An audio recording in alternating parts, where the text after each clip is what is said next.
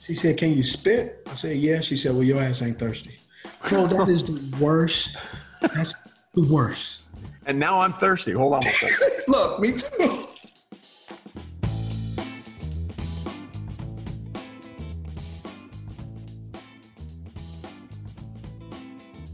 Hey everybody, Trey Wingo here, and welcome into Season 4 of Half Forgotten History. We are excited to be back with you as football is back, and we've got so many more great stories to tell and great guests for you to listen to, including Episode 1 of Season 4, one of my favorite guys I enjoyed covering when he played. Pound for pound, probably the best wide receiver in the NFL when he was on the field. He didn't have size to work with, but he had heart and he had attitude. Ice up, son. I'm talking, of course, about longtime NFL wide receiver Steve Smith. We talk about his journey out of Utah to being a mainstay for the Carolina Panthers, and then the final few years of his career with the Baltimore Ravens. That included one Sunday in Foxborough where he almost got into a major scrap with a former teammate. You're going to want to hear that story, trust me. So we're glad to be back with you for Season 4. Sit back and relax. And here now, Steve Smith, who now, of course, does great work for the NFL Network. So I guess the first thing I would ask you is, how would you describe your career? Because I have a description of what I think of when I think of Steve Smith, the player, and I want to see if it jives with what you think of Steve Smith, the player. So how would you describe your career? That's a great question because sure. as I'm becoming older, I'm really looking at it, and I have the pleasure to do analyst work. So I really see it differently as an analyst, former player, less clickbait than I saw when I first retired. When I first retired, I saw it as I'm a tough SOB. I never got a lot of credit. I never got this. I never got that. And then now I just I snicker. When I'm doing the draft, and agents and analysts and player personnel folk are now trying to compare young guys to me. Anytime somebody's below 6 feet, below 5'10", all of a sudden there's a Steve Smith Sr. analogy. Right. And I go back, and every year around the combine, I just go back and remind myself about, when I tore my Achilles, my agent, who's my agent throughout my whole career, he did something that he knew that I needed. He sent me my combine evaluation of my scouting report and how contradictory it was on the different information that was on there. Actually, let me read it to you. You got it? Oh, this is great. This is the video. For those listening, Steve just got out of his seat to go read it. He still has his motivation here. This is my TV office. So I got to the left of me, people can't see. I have my NFL Network analyst cabinet, and it has my combine stuff, preparing for this, all that stuff. And so it's a report, 4200, so 2000, class of 2001. And it says has individual quickness, line release, patterns, field awareness, separation, get open, receiver short, catch / hands / body, reaction to crowd / tough, receive deep, adjust, react to ball, run after catch, blocking. And then it says secondary, spec comments, so all that stuff, right? Right. So, and I find it interesting. So marginal, so this is under separation, get open. Marginal cut mechanics, inconsistent, never does the same thing twice, which is correct. Not as quick in and out as ability would indicate. It says marginal and inconsistent on, this is patterns, marginal and inconsistent on breaks and all cuts, so some gathering before he gets to the depth on intermediates, right? So then I go down to secondary comments, good quickness, acceleration, burst, excellent, type mover, good feet, normal stride, but frequent. Those are two contradictory statements, right? And it just, all those things, inadequate on post fades, goals. He does have a third gear to deep ball, but not a second gear. Run under the ball, reaches to gets there. Hold on. Does have a third gear, but not a second gear. Now, I know I went to public school, but I'm generally, at a really young age, you can't get to 3 without getting to 2. That is a factual statement. You can't skip it. You don't go from 1 to 3. You can't get to 3 if there isn't a 2 in there somewhere. Correct. So he sent that to me. And when he sent that to me, it was awesome because it gave me that if I'm going to do this rehab at 37 years old, I got to be willing to do it all the way or just shut it down now, Steve. And so I utilized a lot of that inner conversation, inner negativity. And people say I had a chip on my shoulder. That's not a chip. That's in print.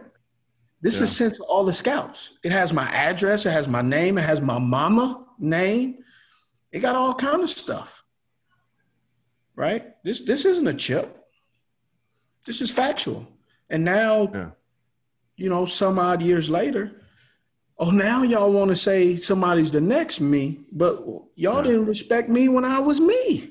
It just shows you how flawed the process is. That's why I kind of love the draft. But the other thing that sort of takes away from it, it's all educated guesswork, right? If everyone knew, every pick would be right and we'd never have any busts. And that's why I always call the draft the ultimate reality TV show. But you know what, though, Trey? Yeah.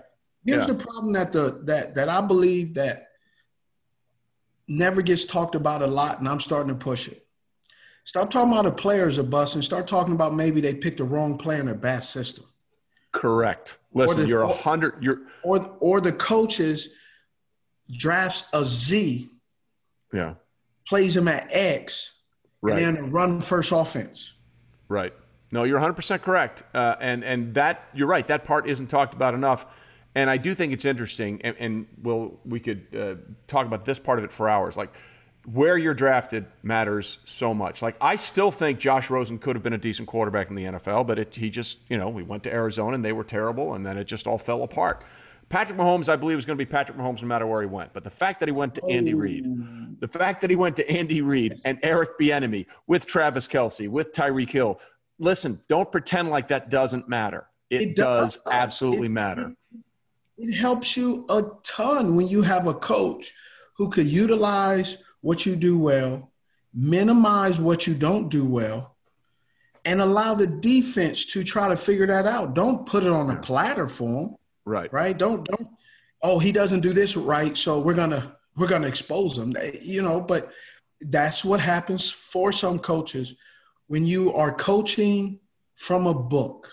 When you have learned a particular system, which makes you confident in your coaching ability, and then when you get a guy who doesn't fit that system to that system and you need to adjust it, all of a sudden the players are bust, and then you run him into the ground and he has to be out of the league so you don't be seen as a guy that didn't know what he was doing. Right. So with all that being said, Steve Smith's career, according to Steve Smith, was what? For me, it was a career that had its ups and downs, but it was one of those where, whether people realize it or not, and I didn't do a good job helping it, but for me, my career I was an entrepreneur. It was a startup. Yeah, and that's what I say that a startup meaning I had to have some good people around me. And I did. And then I also had to screw up, which I did. But then also I learned and I adapted and I pivoted. And I was coachable, even though I presented myself as very uncoachable. I was very coachable. The reason I bring that up is I've always thought of your career in terms of boxing. And not because you fought a lot, which we can get into, but the point being, the heavyweights always get all the attention, right? The 6'3", the Julio Joneses of the world, like the DeAndre Hopkins of the world, the guy who have all the physical attributes. But then there's the middleweight boxer that's always talked about this way. Pound for pound, he may be the best fighter in the game. So to me, when I look at Steve Smith, I go with the pound for pound analogy. Like pound for pound at 5'9", 190, whatever you were, I'm not sure there was a better, tougher receiver in football than when you played. Well, I appreciate that. I enjoyed playing. One of the things I realized as I've gotten older, I'm very much, I enjoy and I need competition. Right. Yeah. I am enamored, infatuated with competition. And so anything that has something where I can be competitive, I'm all in. Yeah. Well, that was clearly on display your entire career, which started, as you said, in public school, University High School in Los Angeles, where you not only did well in football, but you were a high school hurdler and the triple jump. So you had it all going for you. But you started your college career at Santa Monica College. Now, let me just say this. If you're going someplace to play JUCO, Santa Monica ain't bad. There are worse places to be than Santa Monica, California. Those worse places, West L.A., Southwest. Yeah, exactly. All of our competitors. Yeah. But the thing people might not remember about you is you were one starting receiver at Santa Monica, and the other starting receiver there at the same time was Chad Ochocinco. That's a lot of personality in the wide receiver room at JUCO. Here's the thing. It was a lot of personality on that team, right? I think the two guys that came out of it is me and Chad, but there were a lot of other guys that were personalities. There was Anthony Cephas, who actually played with Isaac Keene, that ended up playing with the St. Louis and the Los Angeles Rams. Right.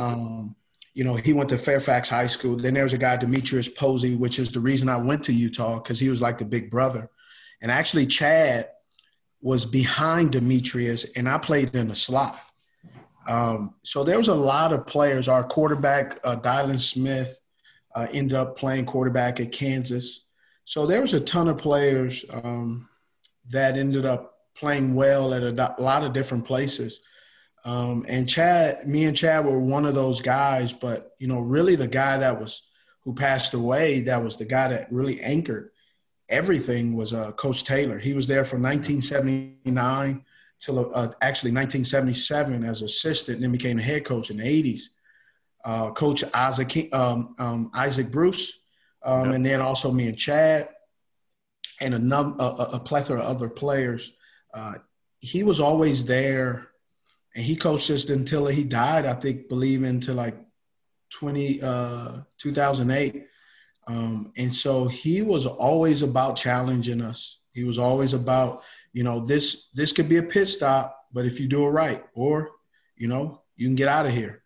So he was a guy that always, to some degree, kept us very much accountable. What was it like, though? Take us through. I mean, did you and Chad know, hey, how soon did you think, or did you, that, hey, we both have a shot here at playing somewhere at the next level? Everyone there had their dreams. And right. With me and Chad, you got a down south guy, a West Coast guy, two knuckleheads, and you got their dreams in a very nice way, in a very lovingly knucklehead way. When I say knuckleheads, is you're 19, 20 years old, and you're just like any other 20-year-old. You believe the world revolves around you, right?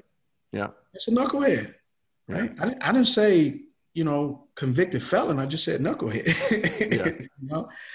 And so we just we were living our lives, living our dreams out in front of everybody, and our dreams were bumping up against each other at times, because I was a charismatic wide receiver.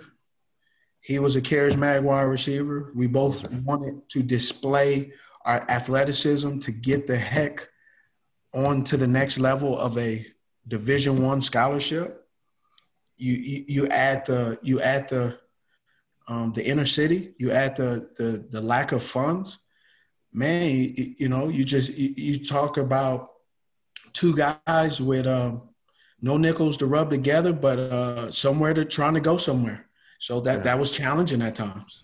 Yeah. So that sent you to Utah, as you said, where you went with one of your teammates, and then the Panthers made you the third, you were a 74th overall pick in the 2000 draft in the third round. What did it mean for you to be drafted? Like, was that a goal or were you just hopeful? So I was hopeful to be drafted. And then here's what a knucklehead is in me. Then I'm pissed because I didn't get drafted as early as I wanted to. But I wasn't like some of these young guys where I'm like, oh, you drafted 3 mistakes before me. It was like, look, I'm going out there. I don't know what they have in store for me, but I know what I got in store for them. And so I went out there. I went out there very impatient, ready to play. Didn't know where North Carolina was. Really wasn't interested in, figuring it out. All I just know is I was getting on a plane to go out there and take some folks' jobs and embarrass some folks. And that's all I really cared about. So when I hit the ground running, I hit the ground with very little of other people's feelings in mind. Yeah. I wore 7 in college, and Muhsin, my big brother, Muhsin Muhammad, was 87. I didn't want 89 because of that was Ray Caruth's number when he got in trouble. Right. And I'm like, man. And so I get in there, and as soon as I get there, 89 is there. I'm like, fuck. That would be a bad number considering everything that went on. And, just show you how ignorant I was, man, and ignorant is lack of knowledge. Man, I brought my Utah cleats, right? So I didn't know if they was going to give me cleats, so I brought my cleats. I'm a football player. You bring your own stuff. I came from junior college. You don't go to play ball without having your stuff comfortable. So they say, you can't wear these. I'm like, well, so they give me some other cleats that I didn't want because they were brand new. So then I asked Moose, and so one of the guys was like, man, ask Moose if he give me his number. And I'm like, hey, Moose, you want to give up 87? And he told me to go kick rocks. So that didn't go well, but, I didn't care. That's the number I wanted. I didn't want this 89. And probably about 10 minutes after that, Coach George Seifert turns around. I turn around, he's in my face, and he goes, hey, we drafted you. And I'm like, yeah, don't fuck this up for me. And walked off. And I'm like, right? And so from there, I went into mini camp. I'm on this team, and, they just kind of saw me as a returner. Man, I'm going against these dudes in practice. And then I leave pissed because, they had a guy that they drafted a couple of years before, a first-round corner. I think his name was Rashad Anderson. They had some other guys that were corners that they drafted a couple of years before me. And I'm like, so I get in the third round, and this is a first-round draft pick? And so I just went in there like, look, all these bum-ass dudes they got, and so it just that's kind of how it went. Well, what's interesting, too, because that 2001, your first year, the 2001 Carolina Panthers, people forget, you guys won the first week of the season. You went 1-0. And then you proceeded to lose the next 15 games, which, by the way, I think that's almost worse than going 0-16. Because if you start 1-0, you have hope, and then it's just beaten out of you over the next 15 games. Yeah. Yep. That's pretty accurate. What was that like? What was the level of frustration like, especially your rookie year when you think you're better than some of these other guys that are playing, and you're sort of in a limited role, and you drop 15 in a row? Well, that's where it went up and down. That's what we dropped 15 in a row. I wasn't really allowed to play wide receiver. I just was told I was going to be a returner. And so that kind of – I was on that roller coaster. I would come to the wide receiver meeting room with a big-ass box of cereal, and I would just eat cereal in the meeting. Like, I'm just a returner, right? And so I had that kind of like, that, like I said, that knucklehead, that kind of like, man, y'all don't care about me, so fuck it. Let me know when the special teams is up, right? Yeah. And so I'm eating cereal in the meetings. Then they kick me out and tell me I can't bring cereal in the meetings, right? And then I finally get to start against the New England Patriots. It's my last game, the last game of the season. And they say, you're going to start. But Patrick Jeffries is going to run out of the tunnel. Why? Because I was the disruptive rookie who needed to be taught a lesson. How did that sit with you? You know, Patrick, go look up Carolina Panthers and see where Patrick Jeffrey is on the stat book, and that'll let you know how I felt about it. Yeah, that had to be a tough one. It was more of, it just kind of, it already fed that, right? It already fed, they don't really believe in me on paper. They don't really believe me in this. All right. So I kind of was like, all right, you know, I'm going to do this my way. And so I actually, in that offseason, I had a meeting with Mark Richardson, the president at the time, who was a good friend of mine still. Right. And I wanted to change my number. I also wanted to switch because Ward Dunn. I wanted to switch to running back, and I gained a little weight because I just felt like I wasn't going to play wide receiver.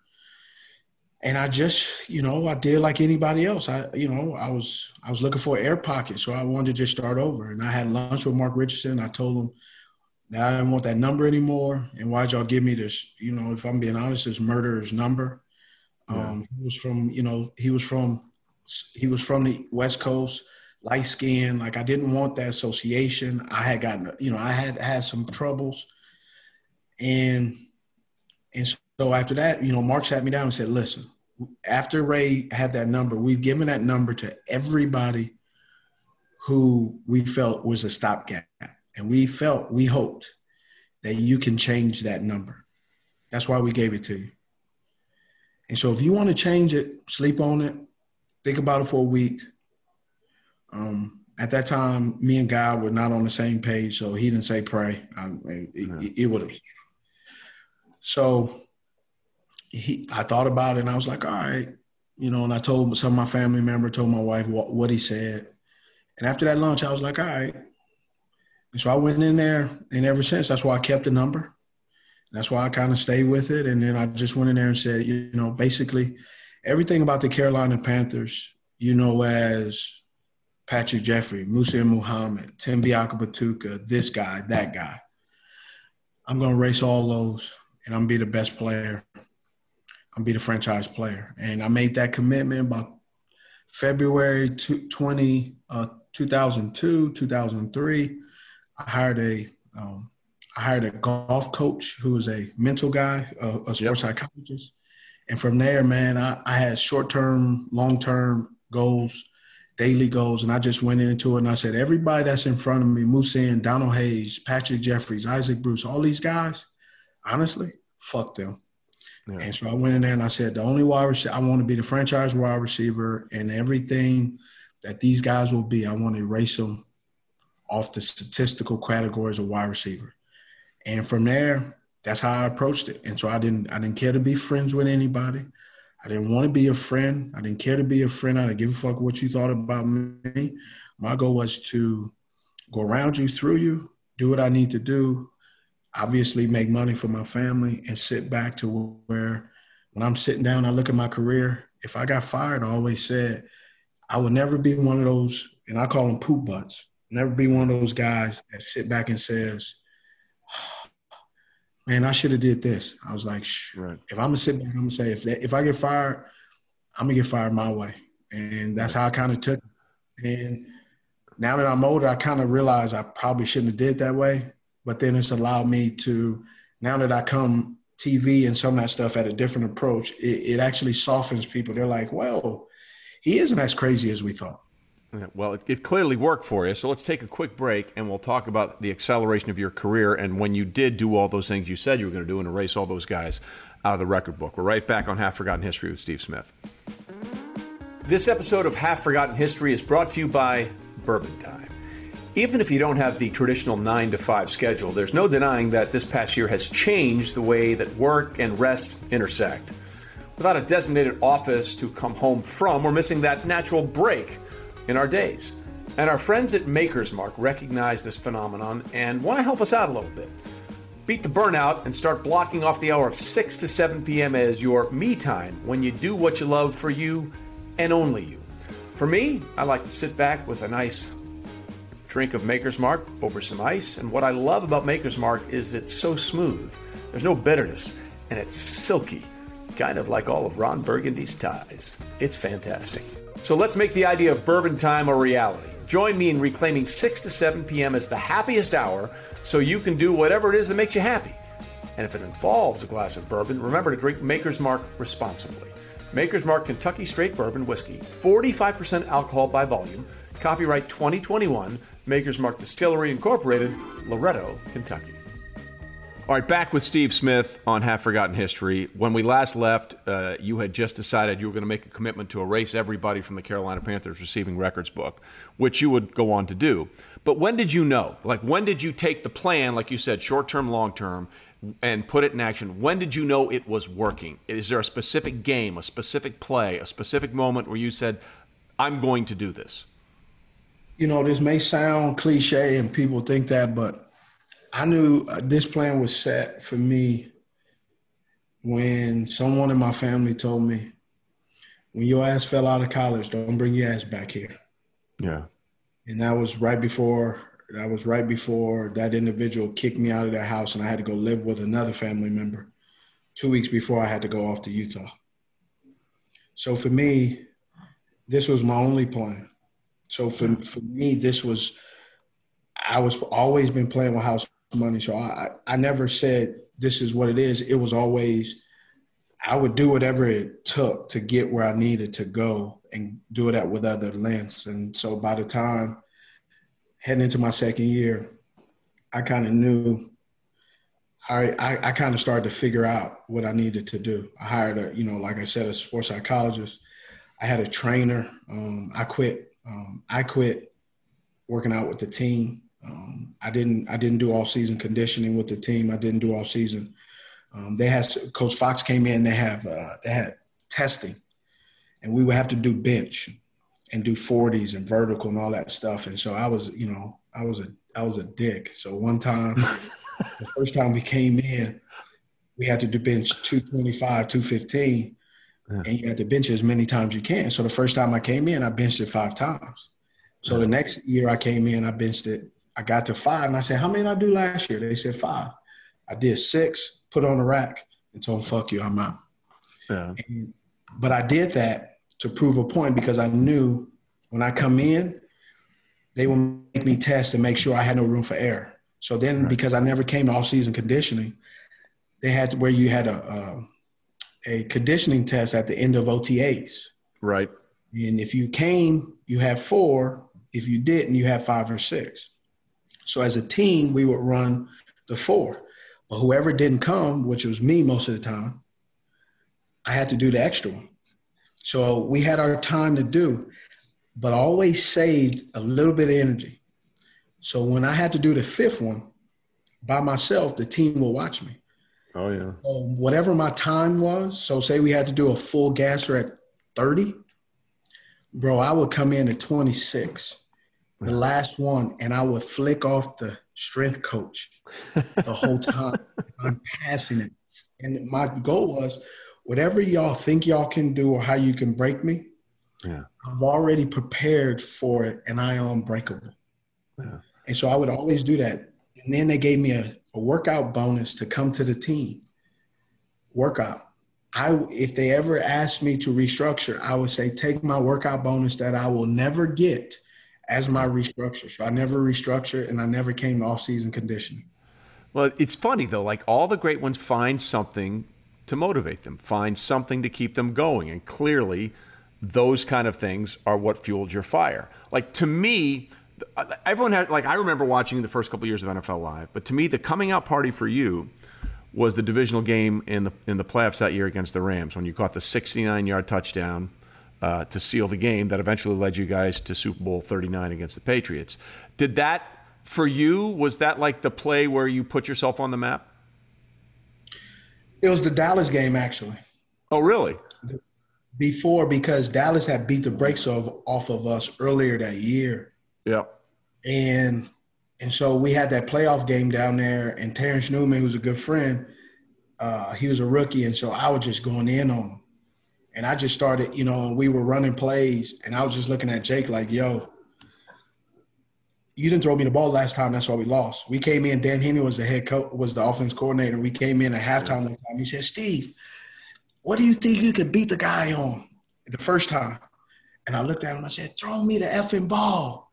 and he looked at me and he goes, yeah, I won't ask him that ever again. And so when we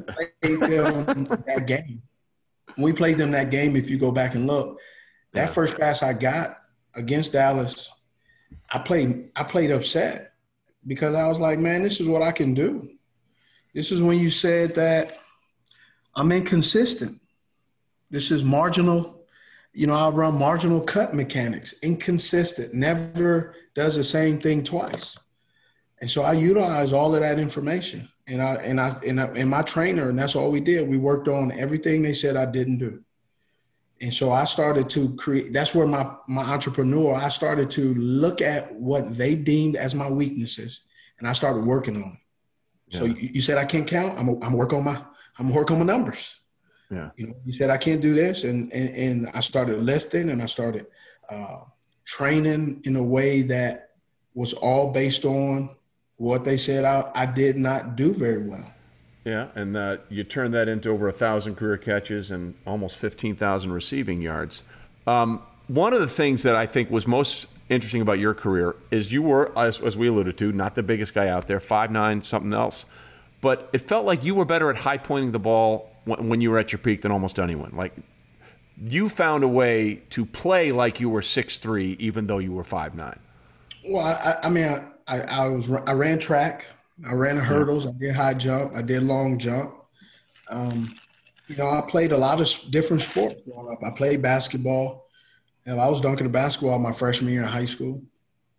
I was able to do a lot of things. I just didn't have the height. You talk about 6'3". I have this joke with my kids because they all, I'm the professional football player that, the kids be like, oh yeah, don't be one of those dads that what you used to.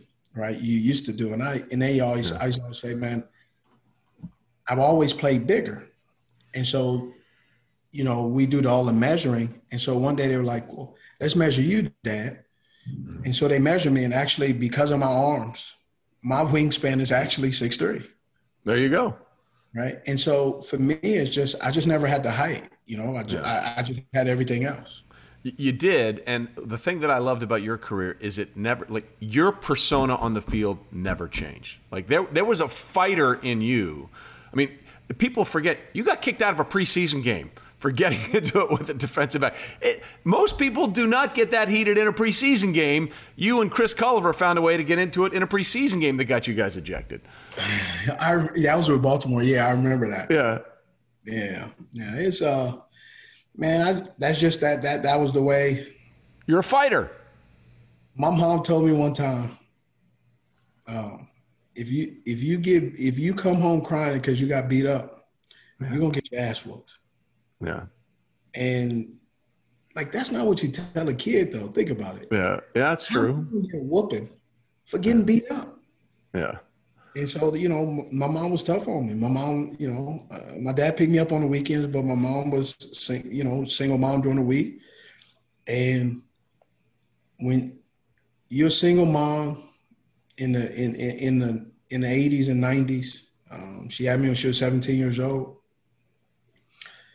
You have no time for empathy. You have no time. Oh, little Stephon, you got a boo-boo, huh? It was, hey, is it bleeding? Yeah. Is it bad?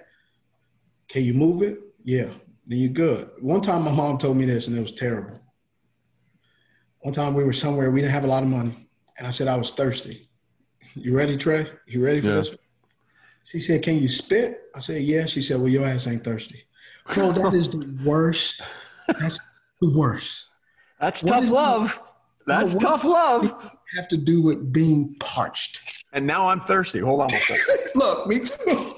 Just telling me that story made me thirsty. Oh, but that explains so much, right? It explains the ice up thing with Aqib Talib after the Monday night game. Like, it provided you with that ultimate, it doesn't matter. I'm going to be better than you. Yeah, but when I think about it as a dad, man, I'm like, that's fucked up. Like, Yeah. She even told my daughter, who's 20 now, Yeah. she was over at the house when my daughter was 8 years old. 8 years old. And my daughter's she's telling on her older brother. Yeah. My mom tells my 8-year-old daughter at the time, you know, when she still lives in California, right? Yeah. And she says, you know what, BJ? She goes, yes, Grandma. You know what they say about tattletelling? She goes, no. She says, snitches get stitches. She told my 8-year-old daughter, snitches get stitches. That's harsh, man. That's harsh. That's terrible. Yeah. You know what that is? That's child abuse in 2021 right now. That is child abuse. Where's DHS? Oh my gosh. Yeah. I was about to say, I don't know how deep we want to go into this, but one of my favorite stories about you, and if you don't want to talk about it, that's great. But when you guys were playing the Patriots and you thought that your former teammate Jermaine Wiggins had said some things about you that you didn't like you went after him in the tunnel after the game. So here's that story. I didn't go after him. See, that is the BS story that came out. Okay, so let's shoot it straight then. So I don't have a problem shooting it straight. That's what I do. I agree. So he has said some things, and I used to have Wiggins' telephone number. Yeah. So after we lost, I'm over there talking to Brandon LaFell, a former teammate. Correct. And I see out of my corner of my eye Wiggins. So I tell Phil, I say, hey, let me hold on, dog. I gotta go talk to somebody. So I walk over there to Wiggins, and I don't loud talk. Yeah. I say, hey, bro, why'd you say what you said? He's like, man, you know it's true. I said, listen, bro. Well, to be clear, what Wiggins said, he thought you were a bad teammate, right? He said that, yeah. Which is like the ultimate disrespect, right? It is, really. It really is. Right, because there's things in the locker room that all men do, say, and act that if we all threw it out there, you don't want that. Correct.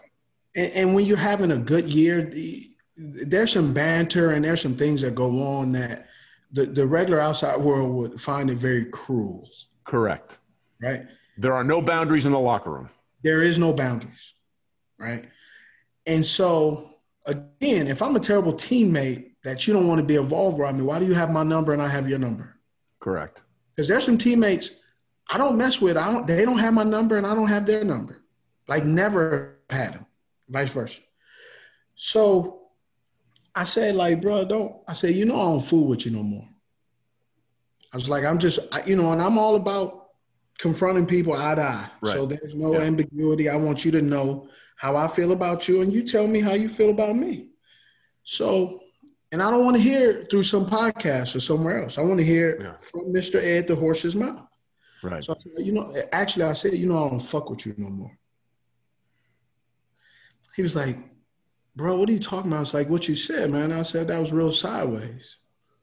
And I'm gonna let you chill, bro. Next time, we're going to have problems.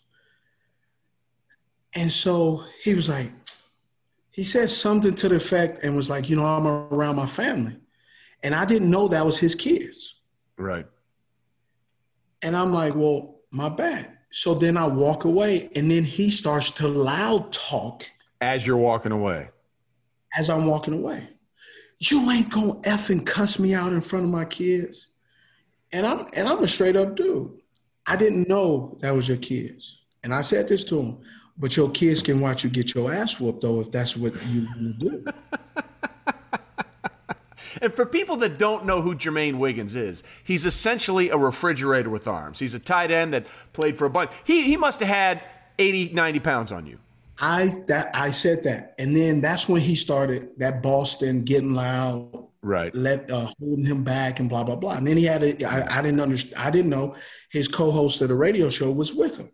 And that guy was like, man, I'll blankety blank. I'll do this. And I said, listen, after I put Wiggins to sleep, I will turn he had a suit on. I said, bro, I will take your suit off you and put it back on your body inside out. And so he's like, man, we gonna blah, blah, blah. And I said, listen.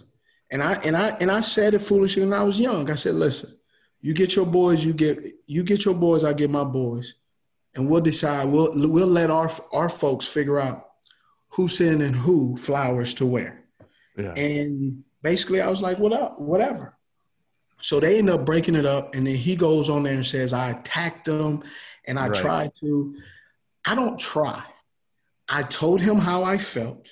I told him where I stood, and then he proceeded to loud talk. I'll loud talk on the field to a certain point, and then I start to say, in my mind, I'm done with all this talking. I believe it, and I say it on TV. I have always been down. Now I'm taking a step back. I've always been okay with a fist fight in a phone booth. Yeah. Because that's the way I grew up. And so now that I'm older, I kind of like, I don't need that in my life, because at some point, someone's going to have to end how this is going to happen. And I'm betting on me. I know how I want to end things. And I want to end things the way where I don't have to worry about when I go to the store, if you're going to be waiting in my driveway, if you get what I'm saying.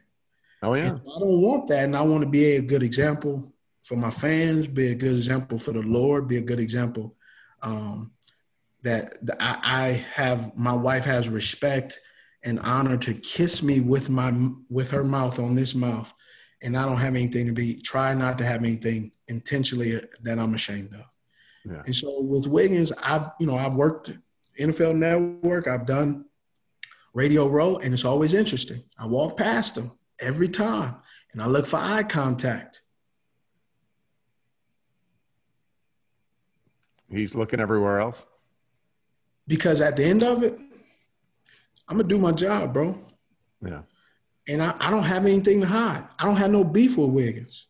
But when we talk about Jermaine or we talk about other stuff,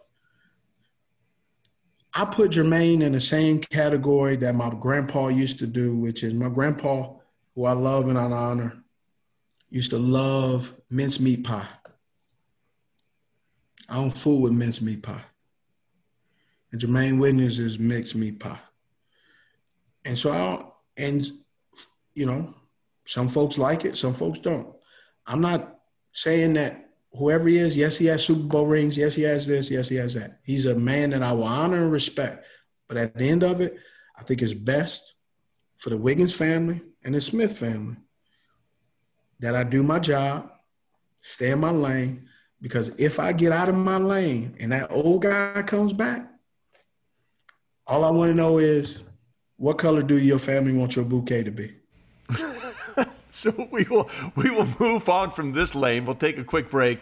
When we come back, we'll talk about some of the favorite things that happened in Steve Smith's career and a couple of questions about what will happen in the 2021 season. Stay with us. We're coming right back. This episode of Half Forgotten History is brought to you by Starbucks Triple Shot Energy Extra Strength Coffee Beverage in a Can. That's Starbucks coffee that you love, ready to drink, offered in classic flavors, and now in zero sugar. They have 4 core flavors: vanilla, dark roast, cafe mocha, and caramel.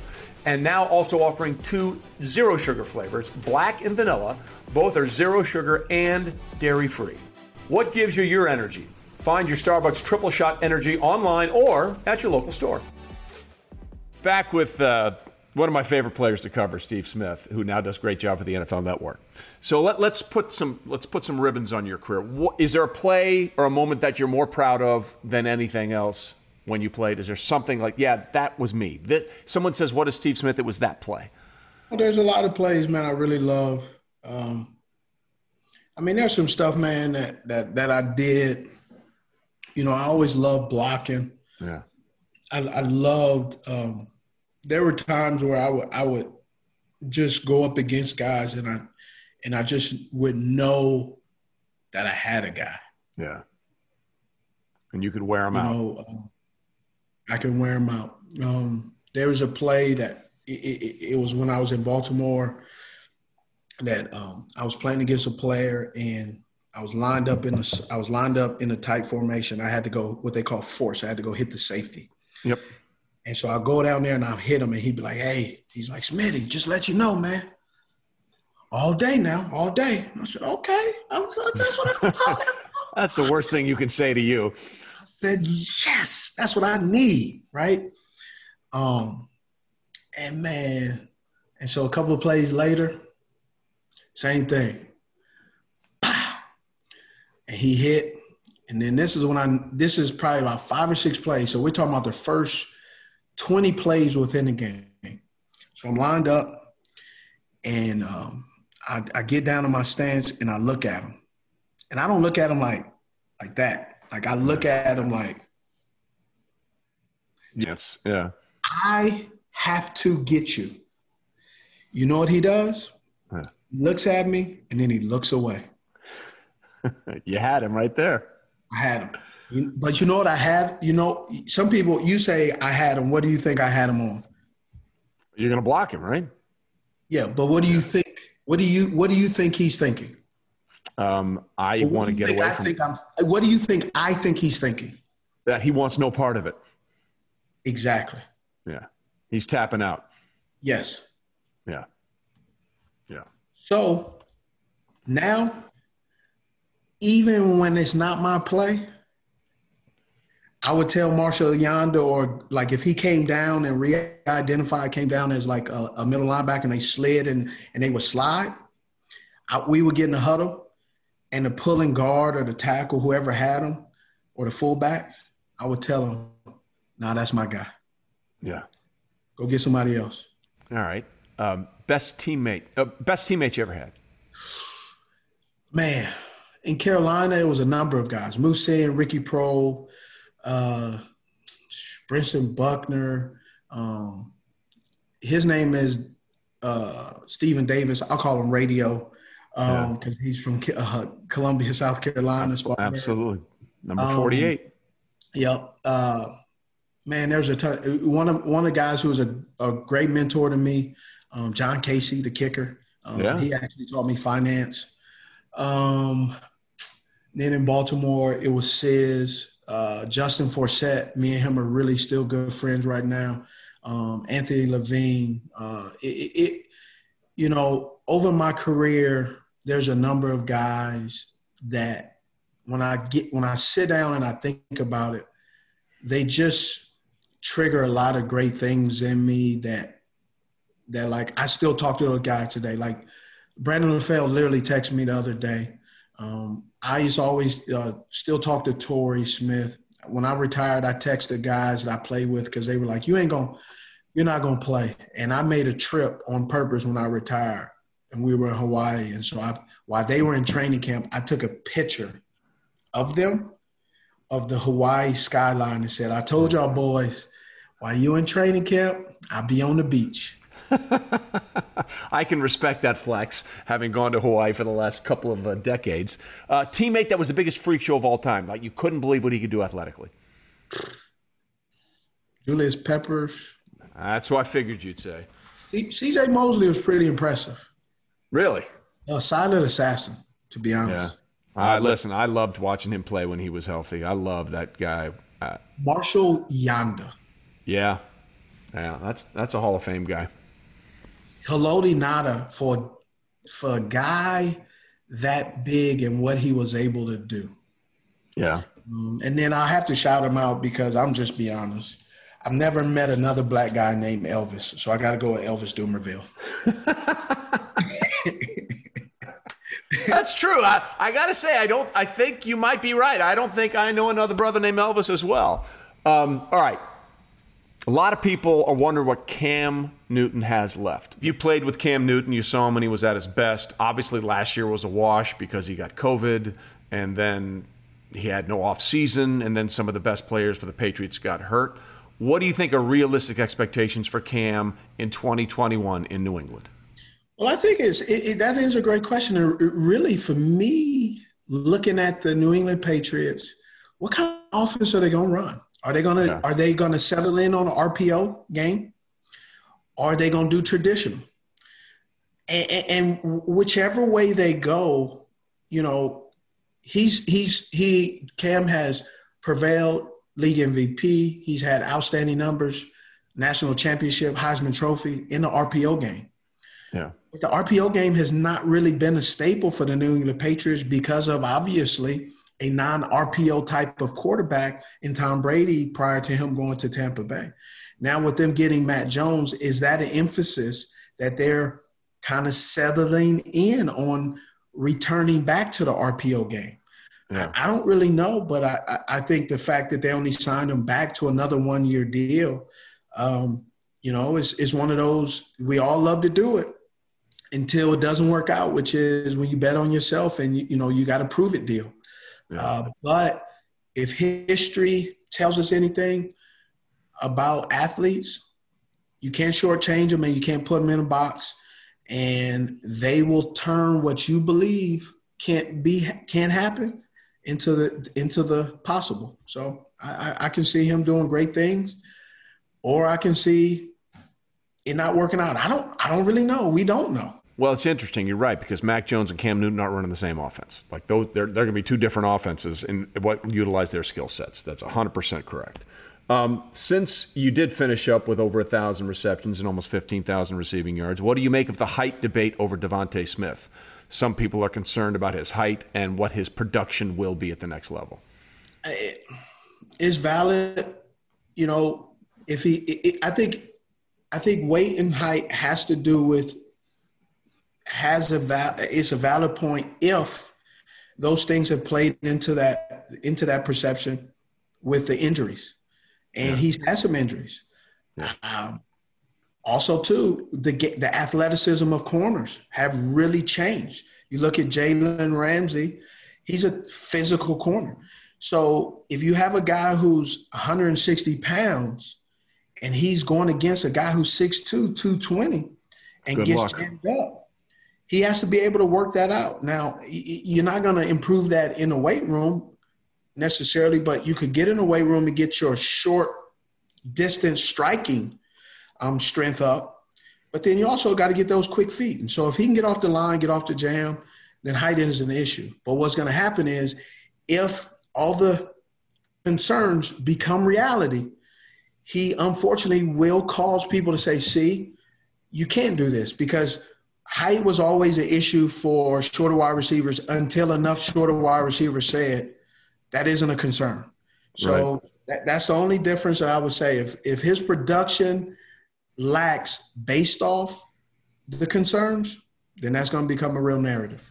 Well, it's like the same thing with quarterbacks. Suddenly we're seeing Baker Mayfield and Kyler Murray go first overall when Russell Wilson had to wait until the third round because he was under 6 feet tall. All right, listen, we've taken up enough of your time, but I just want to leave people with this. The thing you find out about people when you have major changes in your life, and I've always said what surprises you is the people you hear from, and maybe sometimes more importantly, the people that you don't. We've always enjoyed conversations together, and it's been great. But when I went through a major life change not too long ago, one of the first people to call me was Steve Smith. And I picked up the phone, and I saw it was your number, and I'll never forget the first thing you said. Say, I'm just calling to see if you're okay.